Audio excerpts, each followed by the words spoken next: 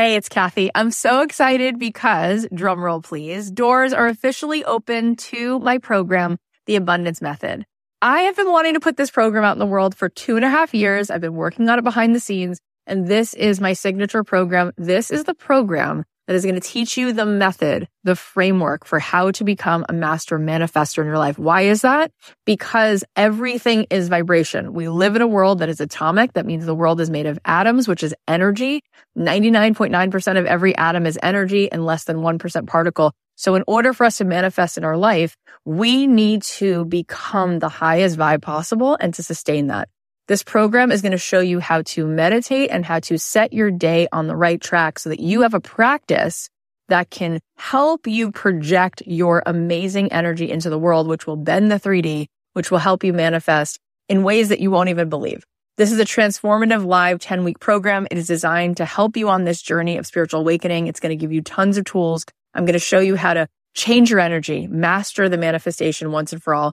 This is the first program of its kind. We're actually trademarking all of this framework because it is something that is so unique, and I think you're going to be so excited about learning it.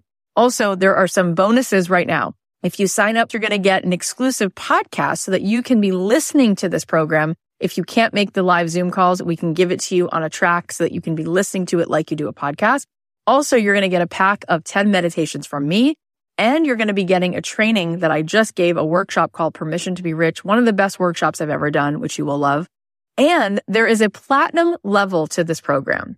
If you choose the platinum level, not only do you get extra coaching calls with me, you also get extra mentor support, but this is really cool. You also get a retreat included. My retreats are normally $3,000. You will get the retreat for free included. Plus, you will get a front row seat at that retreat because you will be on the platinum VIP track at the retreat. All of this is here for you. I'd love to see you in this program. I want to see you tapping in, turning on to that electricity within you so that you can find your way to the life that you were born to manifest for yourself. You can join us now at kathyheller.com/join. I cannot wait. Get on in there, see what all the excitement is about. It's going to be so much fun. He was like, all right, I will sell you half the company for $50,000 and you take on all the debt. And all my friends in finance were like, no, what are you thinking? No. But in my mind, I was like, yes, because if I can make this work and I get a store in Soho, do you know how many decades it takes brands to get stores in Soho? And once you're in Soho, you've made it. You are an international brand. So I'm like, if I can make this work, I can skip decades of work. And I was like, if I can't make it work, what's the worst that happens? I reinvent myself again.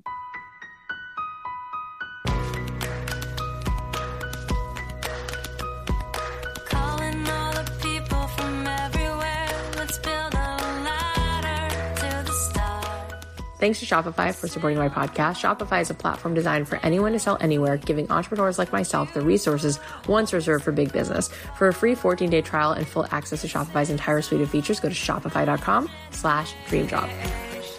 Hey guys, it's Kathy. Welcome back to the podcast. I just wanted to first acknowledge what happened in Buffalo over the weekend. It is so devastating. And I saw that the security guard who lost his life trying to protect the innocent, his name was Aaron Salter Jr. And I just wanted to say his name because I just feel like not everybody will know his name and it won't be posted as much as it should be. And this man was such a hero. So I just wanted to say that and just to take a moment because, oh my gosh.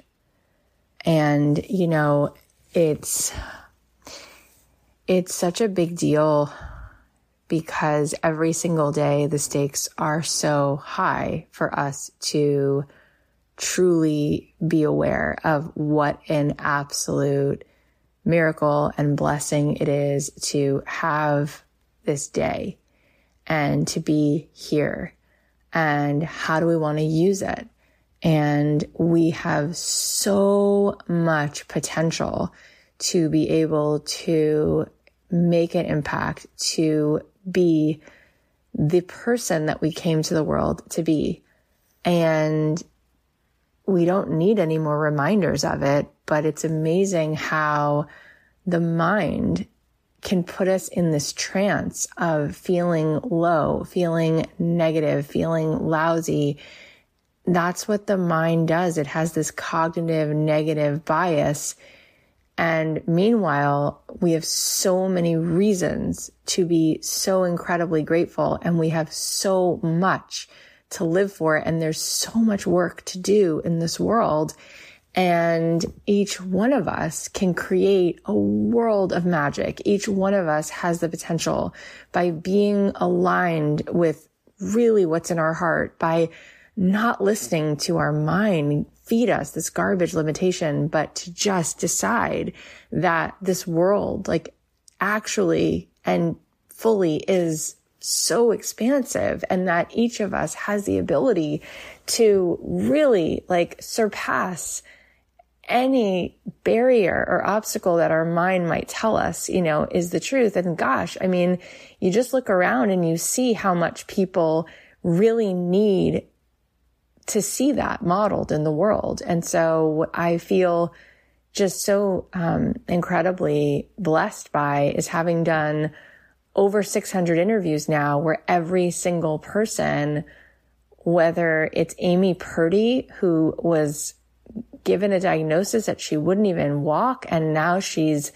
an Olympic gold medalist snowboarder, or Damon John, who winds up being able to create such a huge company coming from the circumstances where he didn't feel that he had access to tons of resources, and look what he did. And Howard Schultz grew up in public housing, and then the lives that they touch and the way in which they are able to show other people what really is possible, and that there is evidence that each one of us, and imagine, right? Imagine if we were all like totally in flow and tuned in to not what the brain and the mind likes to tell you in your subconscious is the quote unquote small r reality, but the real reality.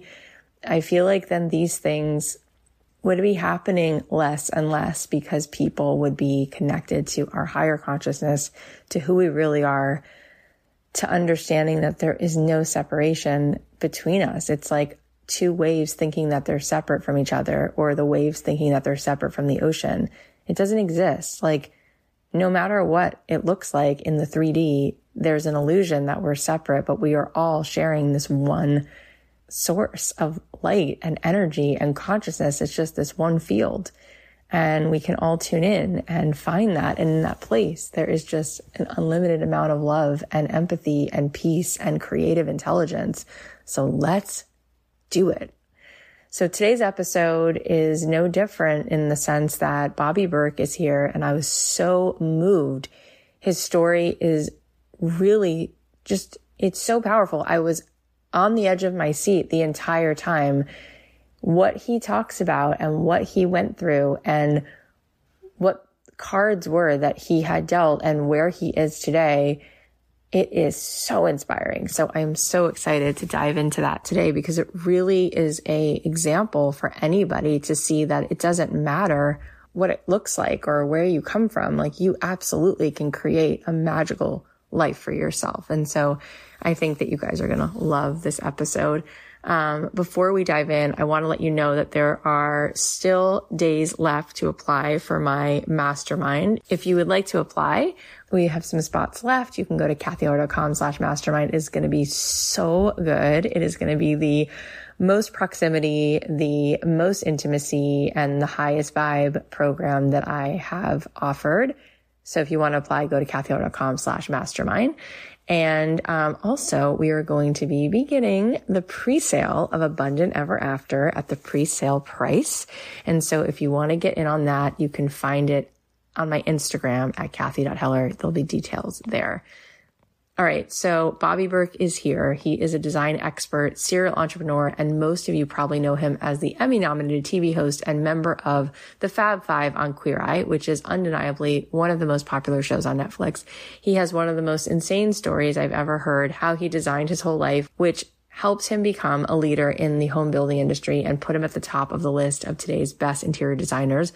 Bobby has a superpower for changing lives by teaching people that a happy home means a happy life. But he also has this unrelenting resilience and an ability to bet on himself when the opportunity arises. I mean, there's no way that you won't be so entranced by his journey. It includes everything from a criminal record to bankruptcy to shady business partners and lots of risks and lots of things that demanded so much courage from a high school dropout kid in Missouri who was really just trying to find his way in the world. Even with all the fame and success he's had, Bobby is so humble and he is very easy to love.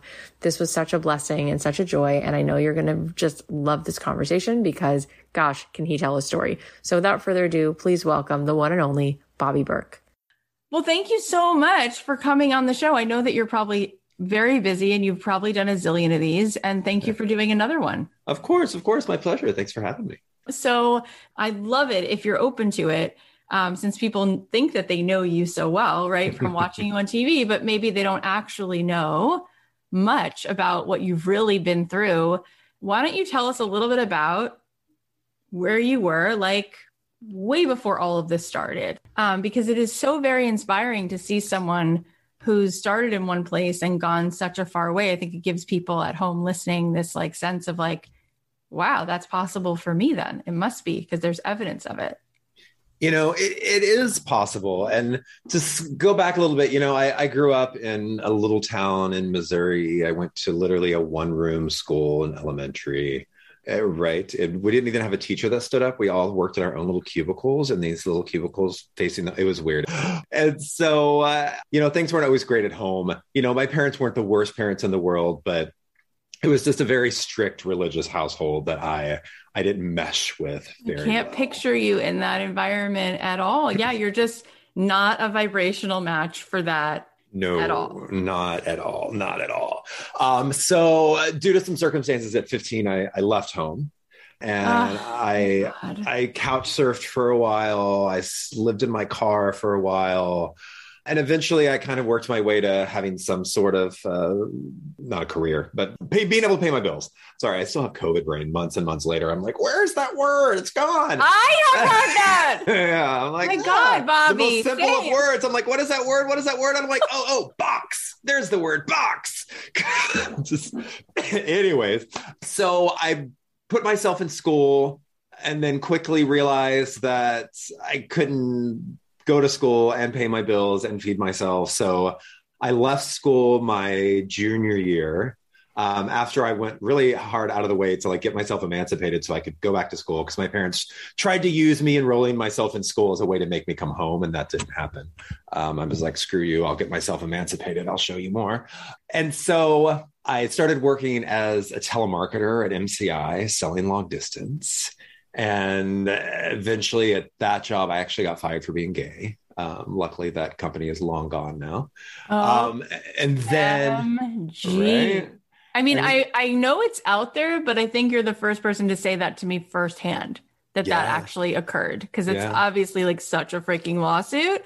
But I guess this was before the days of people knowing that. Yes, it is and it isn't. Sadly, in a lot of states in America, it's not against the law to fire somebody because they're gay. Still to this day. Mind-boggling. Yeah, okay, there are still states that do not protect sexual orientation. So then I was working at gas stations and restaurants and retail, and you know, I was making nothing. I had a 2-bedroom, 2-bath apartment that was $400 a month. And I still had 2 roommates because I couldn't even afford $400 a month in rent. I drove a car that I paid $200 for that broke down all the time.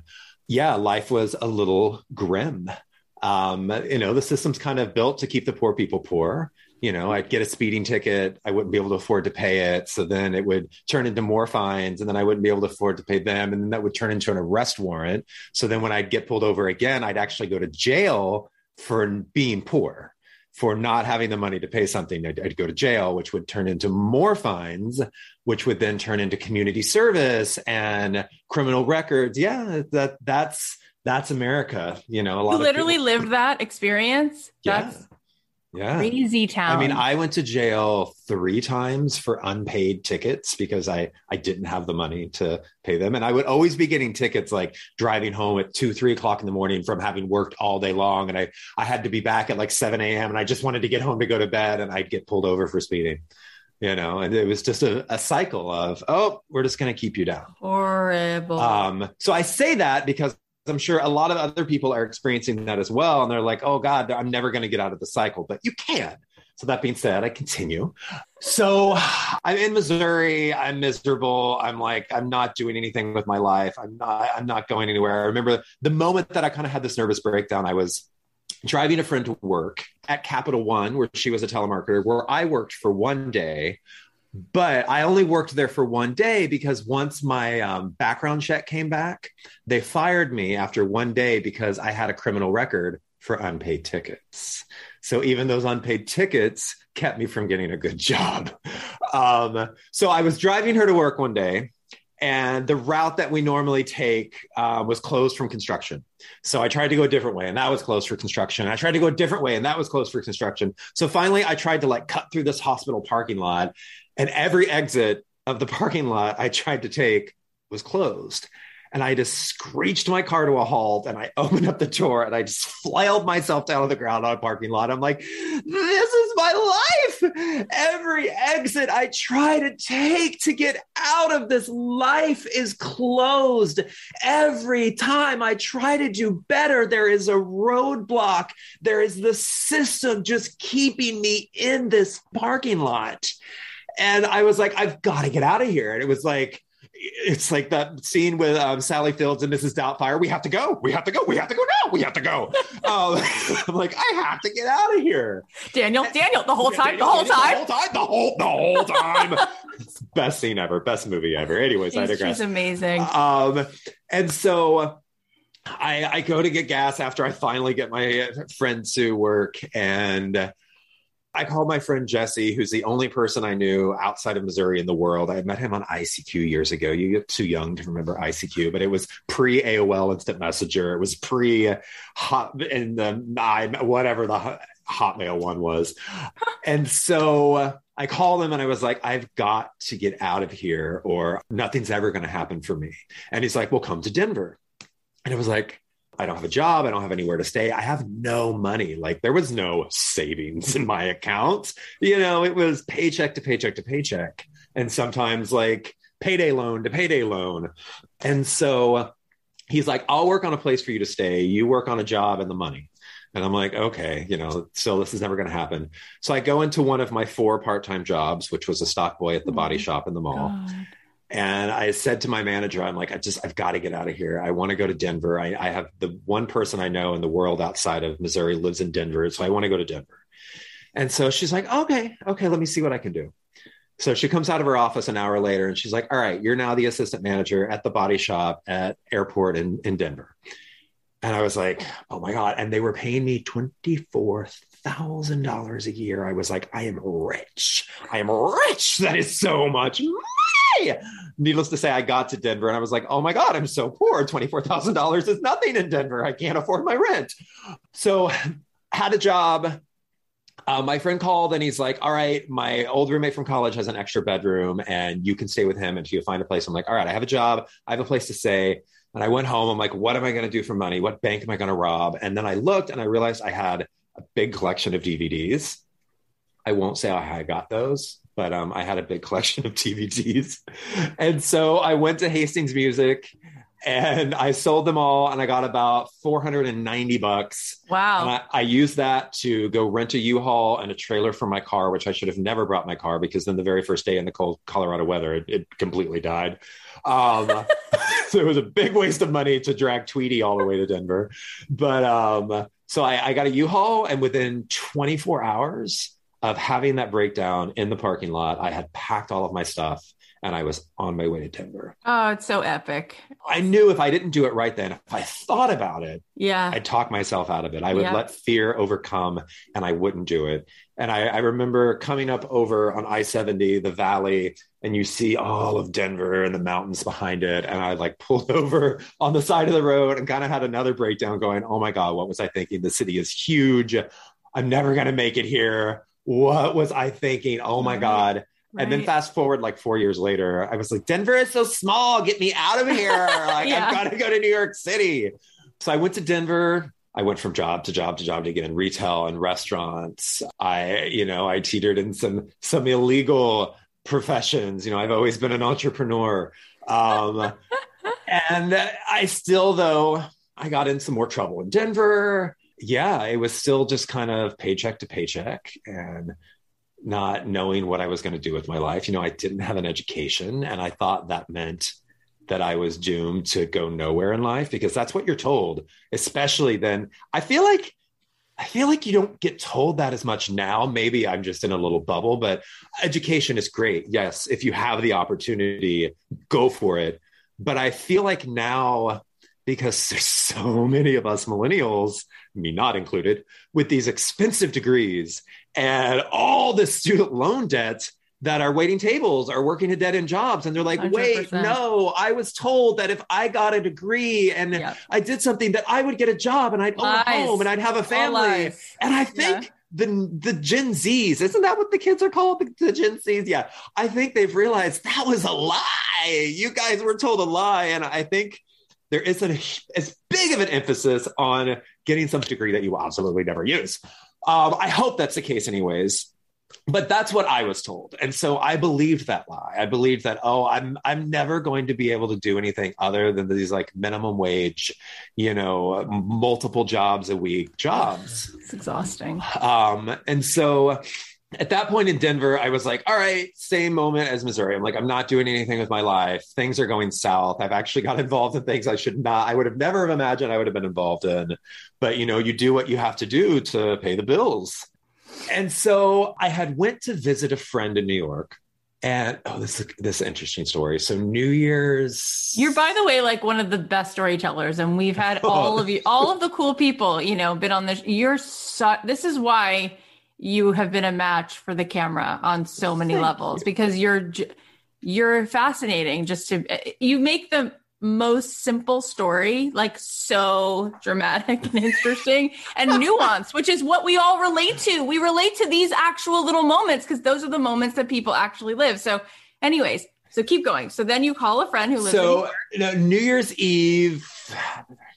Eve 2002, I was supposed to go out, but a friend ditched me. Long story. So I'm chatting and I end up meeting this guy in a chat room in New York, and we chatted, hit it off, but it didn't go anywhere from there. I'm like, oh, that was a nice conversation. Never thought anything of it again.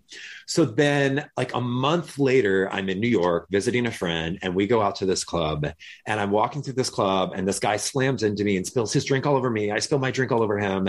And I look up, and it's the guy I had chatted with. Stop it. And I was just like, Tim? And he's like, Bobby?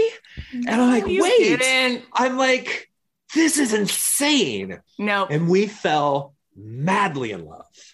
And I totally ditched my friend that I was there to visit, and we were inseparable for a week, and we fell madly in love. And I started coming to New York every weekend I could.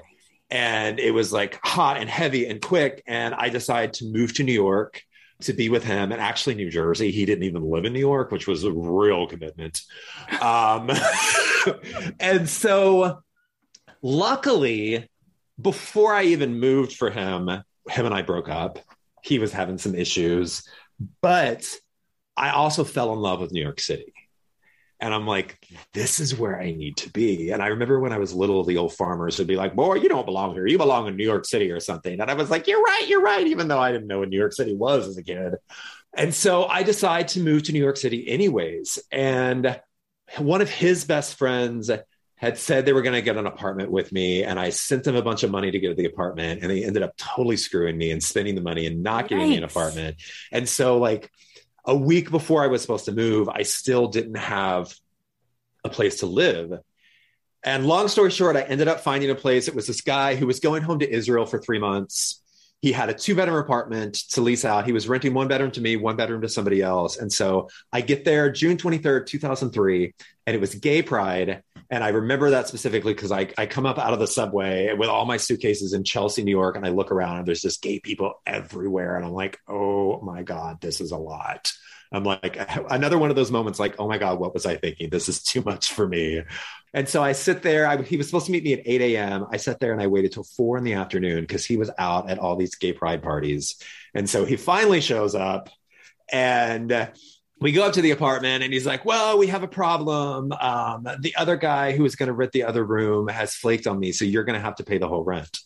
And I was like, I'm sorry, dude. I literally have saved up enough in my pocket to pay you 3 months rent and have a little bit to eat off of. And that's it. So if you're going to make me pay the full rent, then I'm going to have to go couch surf. And I knew he was kind of in a hard place too. So he's like, all right, I guess half rent is better than no rent. So he's like, all right, that's fine.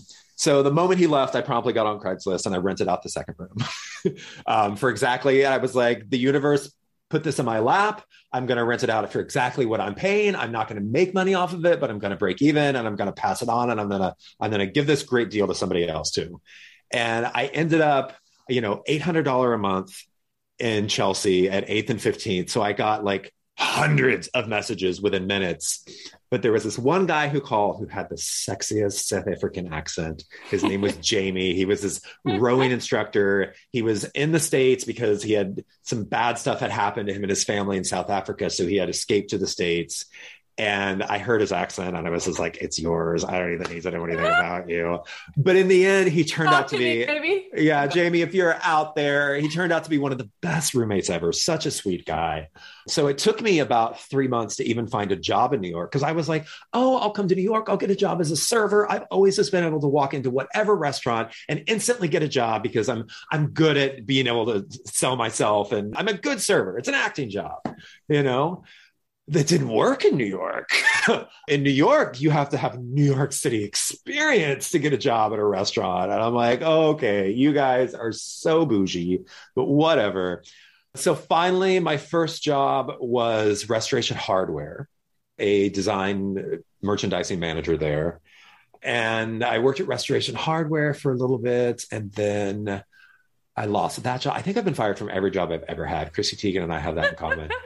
I got fired from Restoration Hardware. Funny enough, the day that Tom Felicia, the original designer from Queer Eye, was filming in Restoration Hardware. So they fired me the day my predecessor was in there filming. And I just, I should have been like, big mistake, huge. I'll be back and I'll be back as him.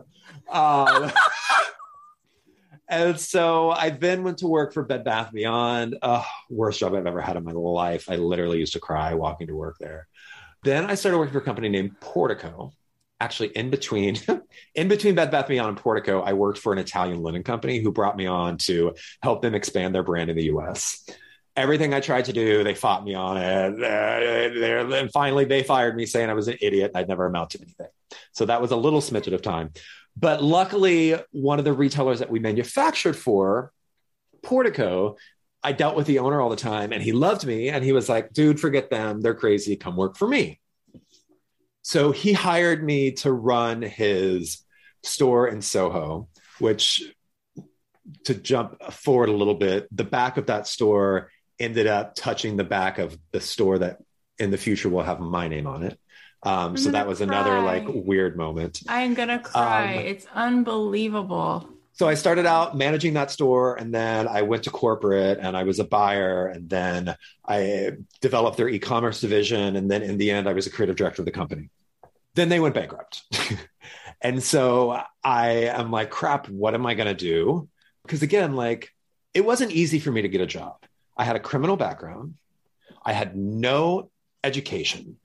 And at that point, I had a good job. Yeah. And I'm like, crap, I'm finally getting a little bit ahead in life. I'm finally not working jobs that I'm having to have 2 to 3 jobs at a time. And I'm like, crap, what am I going to do? I'm like, I can't keep working for other people.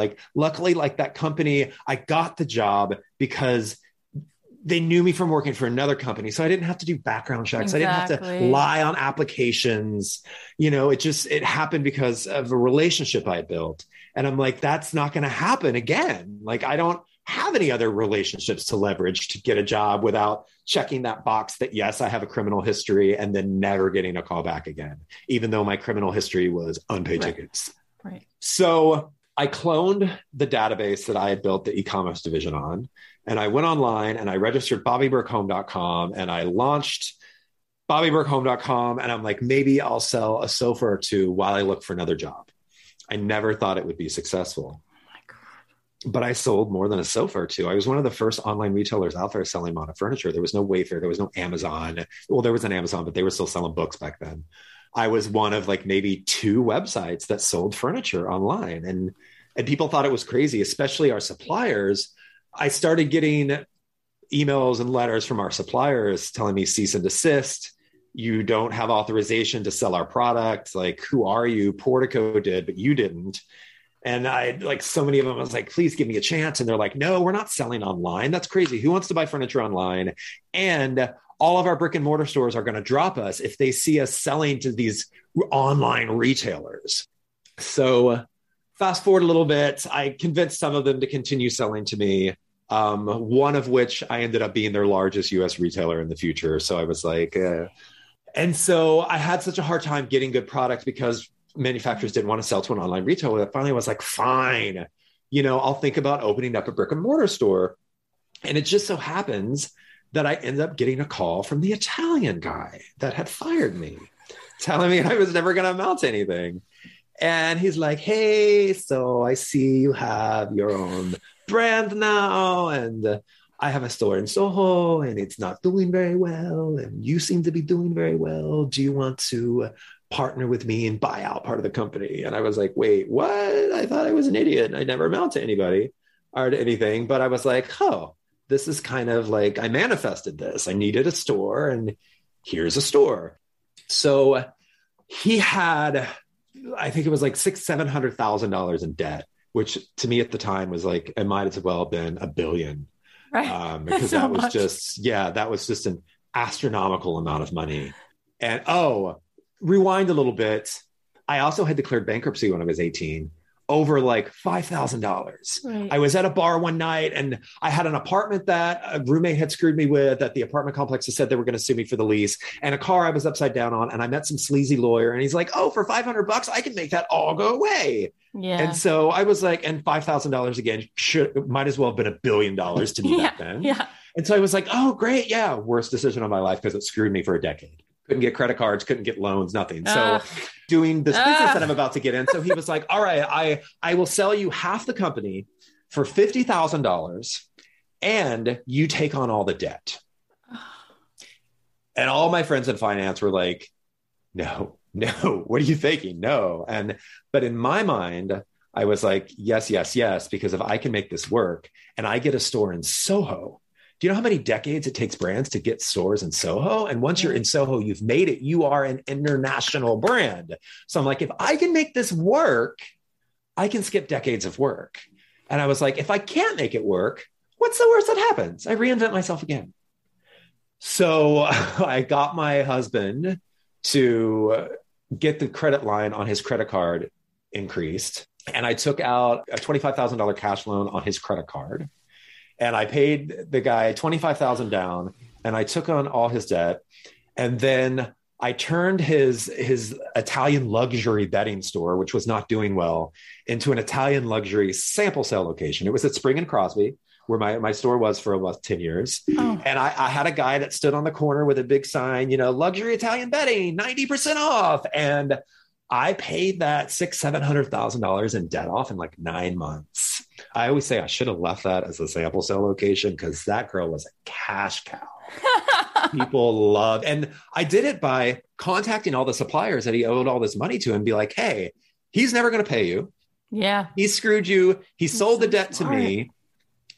Give me a credit line, send me a little bit of product, and I promise you I will pay you back. So they gave me, like a $10,000 credit line, and they're like, all right, we'll send you some product. And I paid that off quickly. And then, more and more to where I totally paid them off. And then they ended up being one of my biggest suppliers. So as soon as I got that paid off, the store was still doing well. He started like taking money from the company and he's like, oh, I own not the company now. I take the money. It was my worst Italian accent. I'm so sorry to all the Italians out there. And eventually I was like getting so angry because I was the one that got the company out of debt. I was the one that was making money, but he was taking so much money out of the company that I couldn't do with the store what I wanted to do with the store, which was really turn it into a Bobby Berk home. I knew he had a lot of shady tax debt. And so basically one day I sent him an email. I'm like, I know you have this, and this. I need to never hear from you or see you again. Because you keep taking money from me. And if I do hear from you or see you again, and if you don't sign the company over to me, I'm going to turn you in for this, and this. Good for and you. You're never going to be able to step foot back in the US again without going to jail. Sing it, sister. That's it, man. He signed the company over to me. Guts. That very day, I put up a Bobby Berk home banner. And I turned it into my first Bobby Berk home store. And I had New York. I then opened one up in Miami. This is a movie. It's a whole series of movies. It's amazing. So Miami, then Atlanta, then LA. And my dream was to never be in retail. Like retail is hard. Retail was what I did. And so I knew retail. I knew what to do. I also always had an eye for design.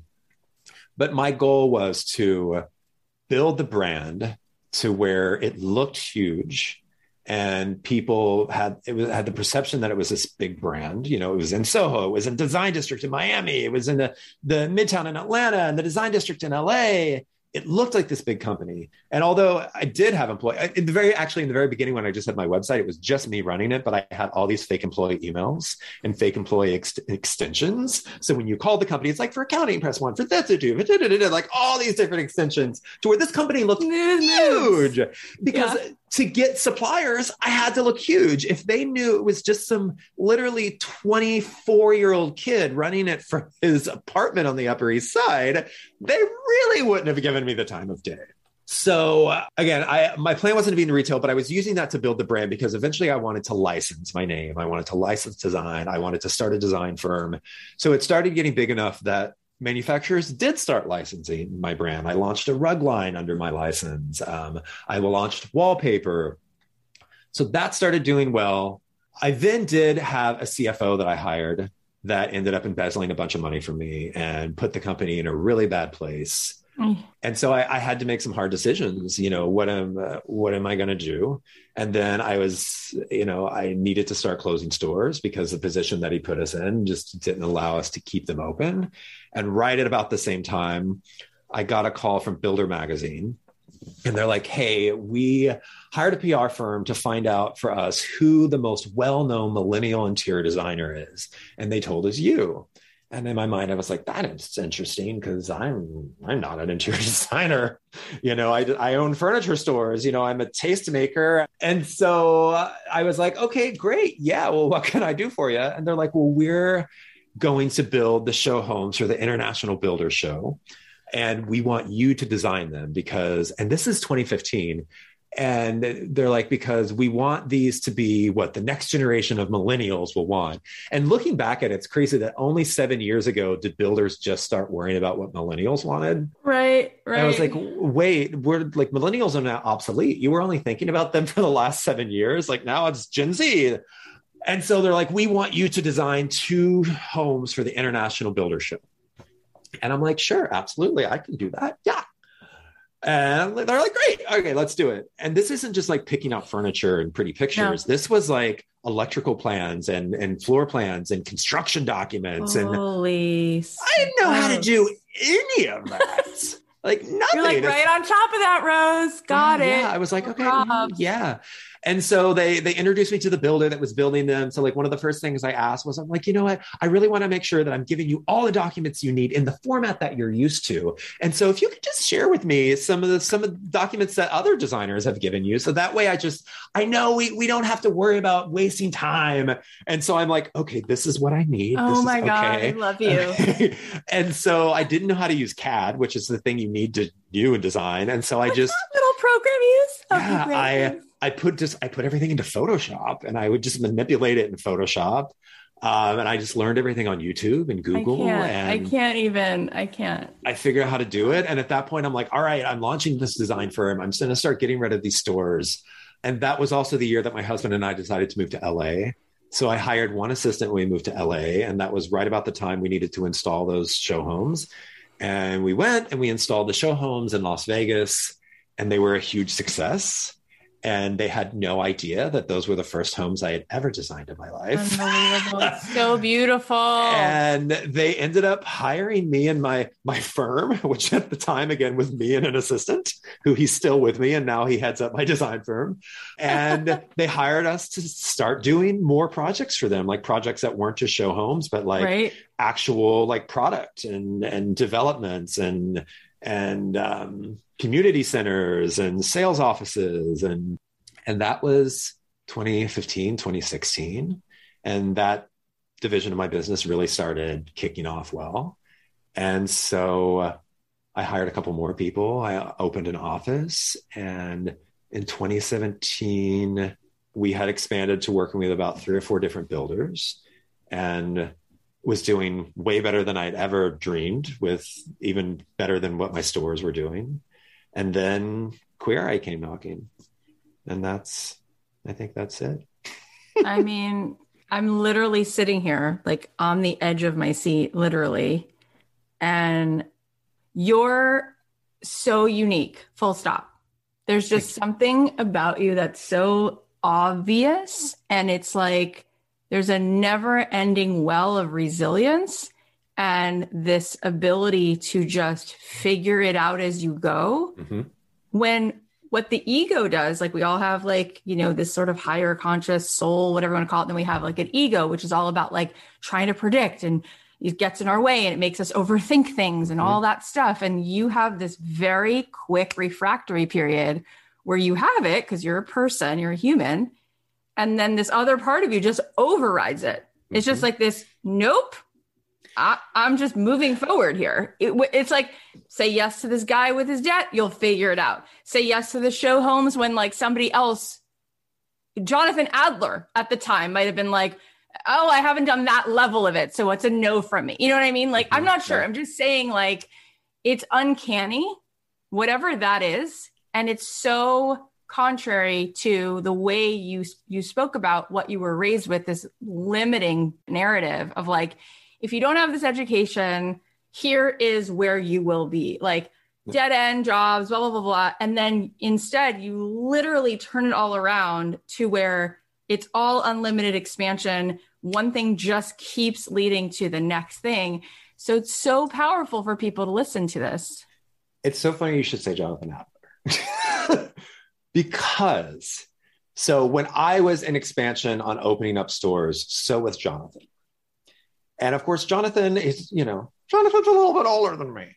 At the time I was in my 20s. Yeah. But I constantly compared myself to Jonathan. And Jonathan had investors and business partners. Yeah. I had no investors. I had no business partners. I couldn't get loans because of that bankruptcy. Like I was expanding based on proceeds of sales that I was doing, but I constantly compared myself to Jonathan. I'm like, well, Jonathan has a store here. Why don't I have a store here? Well, Jonathan has 9 stores. Why do I only have 4? And it used to drive me insane. Every time he'd open up another store, I'm like, oh, and I would literally go to that city and I would start looking around in the neighborhood he had opened. I was like, okay, I've got to open up a store here too, because Jonathan did. And the comparison, God, it almost killed me.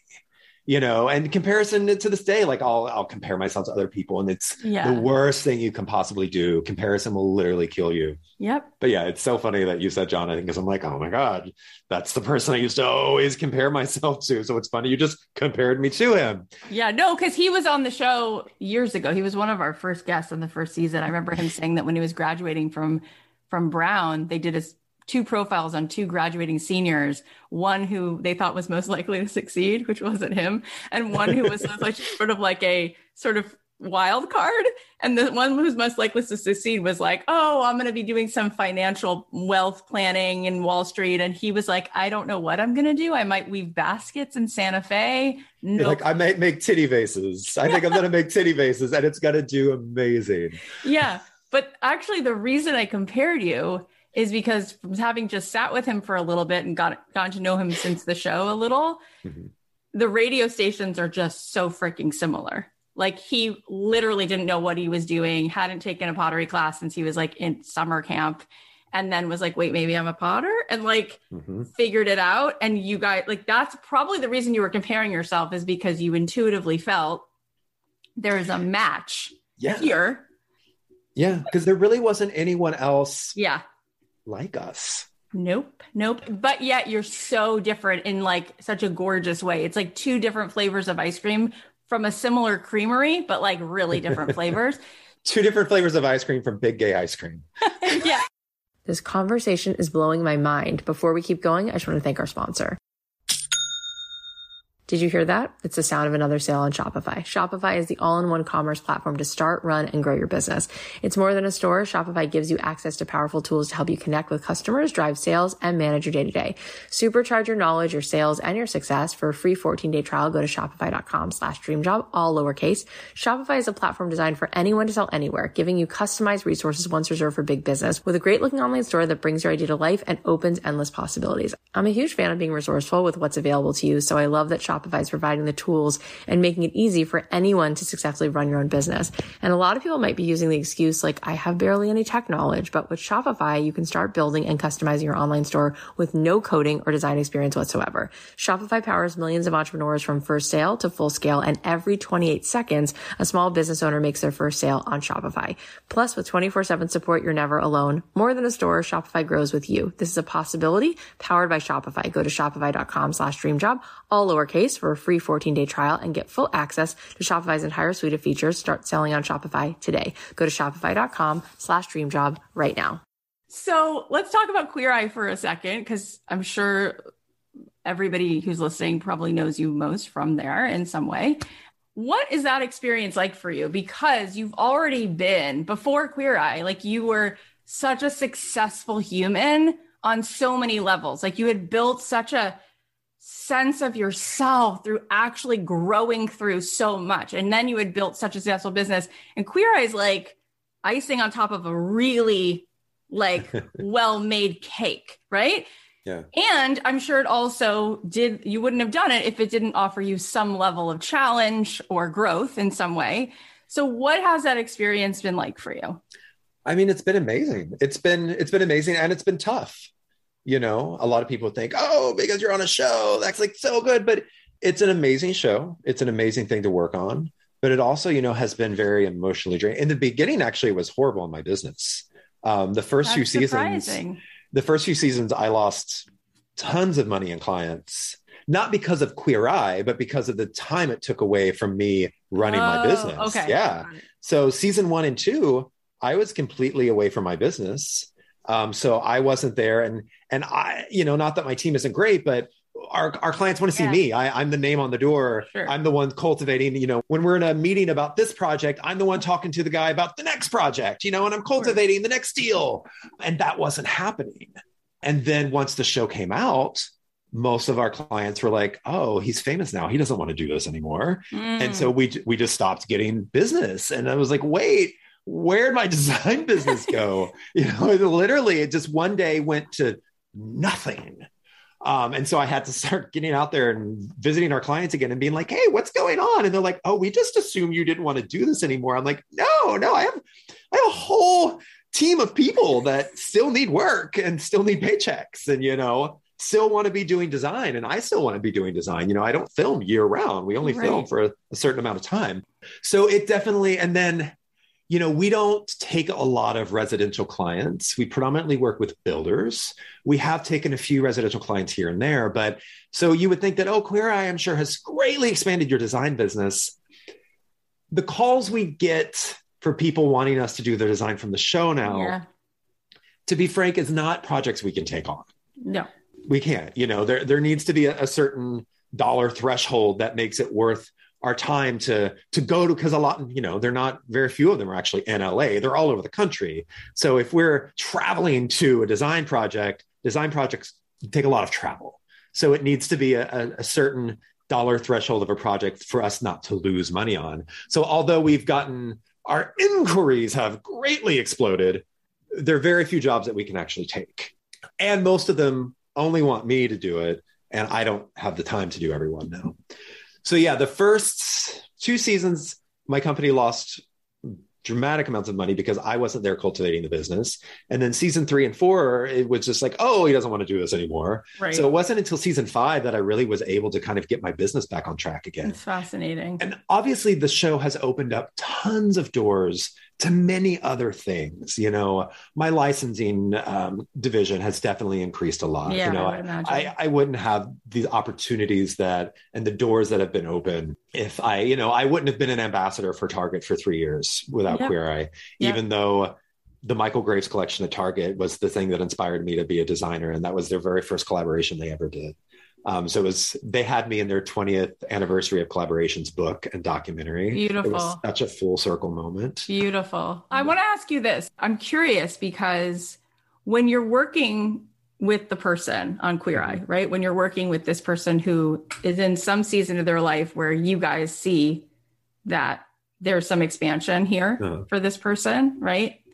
Similar, the people who are listening and the person who you were a long, long time ago, what have you started to see is one of the biggest patterns why people are blocked to their own expansion, their own sexuality, their own attraction, their own power? And what have you saw in your own journey and in working with people on Queer Eye that starts to unlock for people what's actually here? I mean, there's a lot of things, but I think one of the biggest things, and the one word I can say to that, is comparison. We compare ourselves to others, and in good ways and bad ways. We compare ourselves. We don't have a high school diploma like everyone else. We don't have a college degree like everyone else. We don't come from a wealthy family. We aren't as attractive. We can't that. And that's what holds us back. And I still struggle with that. It's something that never goes away. You just have to learn how to stop allowing yourself to do that and realizing that the only person that can be you is you, and you are the best version of yourself, and no one else can be you. And the best way to succeed is to be unique and not try to be anyone else. Again, that's been my Achilles heel since I was younger. And even now, people would think, oh, you must have the most self-esteem. You must have such high self-esteem and this and that. I'm like, but a lot of times, no, I don't. A lot of times I still compare myself, but I have to learn to stop. And also, one of the things that I had a guy who was running my company at one point when I was expanding, and he had been a good friend of mine for years, and he's still a dear friend of mine, Brian. And he had, a master's in business, and he had been a comptroller and a CFO of a company before. And he was like, you know what? I'm always shocked at your success, and I never quite get it. And finally, the other day I was thinking about it. Like, is that a compliment? Yeah, I was like, yes and no. And it was like, you know what? I realized that I think the reason why you're successful is because I have this business education, this background of how you're supposed to do it. Here's the roadmap to the successful business and the roadmap to success. And you have to do it this way or else you will fail. And he's like, you don't have that. Yeah. You don't have that roadmap. You don't know what the hell you're doing. You're just like, hey, this sounds cool. Let's try it.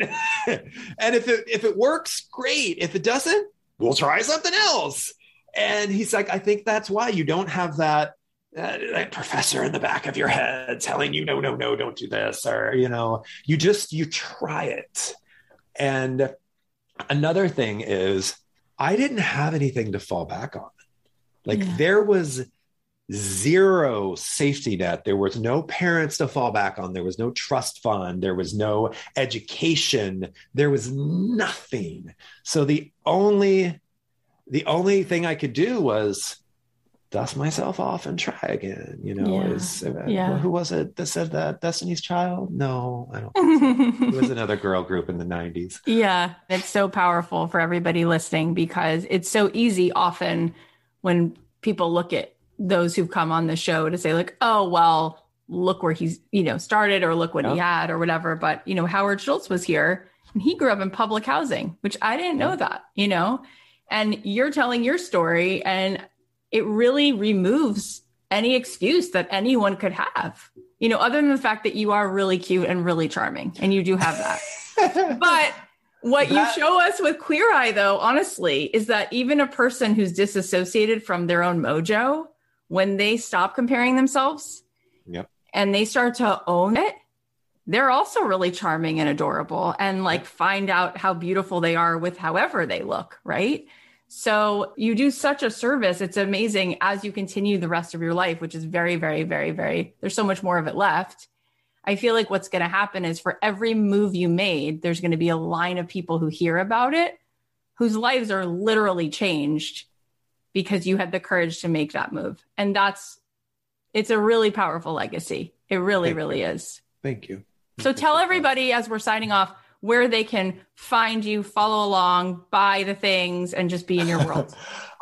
My editorial website, which we have tons of articles all the time about design and health and fitness and food and travel. It's bobbyberk.com, and that's BERK. And then my Instagram and my TikTok is just Bobby. That's nice, isn't it? It's just Bobby. And then my Twitter is Bobby Berk. Somebody had Bobby already and they couldn't get it. So yeah, that's where you can find me. Awesome. Thank you so much. You're the You were best. so Thank you. humble too, on top of everything. You're just the easiest, most normal. I don't know how you did that part actually, without allowing all of that to become like some layer of ego, but boy, did you sail right past that. So thank you for just being so refreshing and awesome. Thank you. Oh my gosh, what a journey. How incredible. Bobby, so great. All right, here are the takeaways. Number 1, even if every exit in the parking lot is closed, you will find a way out. Number 2, what's the worst that can happen? You'll reinvent yourself again. Number 3, say yes and figure it out later. Number 4, comparison doesn't go away. You have to learn how to stop allowing it in and realize that the only person that can be you is you. You are the best version of yourself. Number 5, the best way to succeed is to be unique and not try to be anybody else. No one else can be you.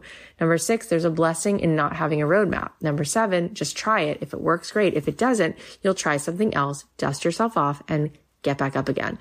You guys are amazing. I love you. I can't tell you how incredibly grateful I am that I get to do this show and that you are here listening.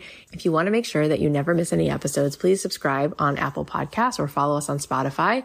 And I want to be able to answer your questions on the podcast. So if you have something you want to ask me about business or money or abundance or life, you can leave us a review on Apple Podcasts and include the question in your review, or you can send me a note at hello@kathyheller.com and I can read your question, or you could even send a voice memo and we can play your voice note and then I can answer your question on the podcast. If you know someone who's a fan of Bobby or Queer Eye or someone who would just love this episode, then click the share button right now and share the episode. You can email it to them or text them the link. And you can also post about it on your Instagram and tag me at Kathy.Heller and tag Bobby. And he's just at Bobby because I know that he would love to see it. Finally, if you want to be able to apply for the mastermind, you can sign up at kathyheller.com/mastermind. We are still going to be taking applications for a little while longer. P.S. Join me on my Instagram because the pre-sale of Abundant Ever After is going to start today and you're going to be able to find all the deets at my Instagram. I love you. I'll leave you with a song of mine and I'll talk to you on Thursday.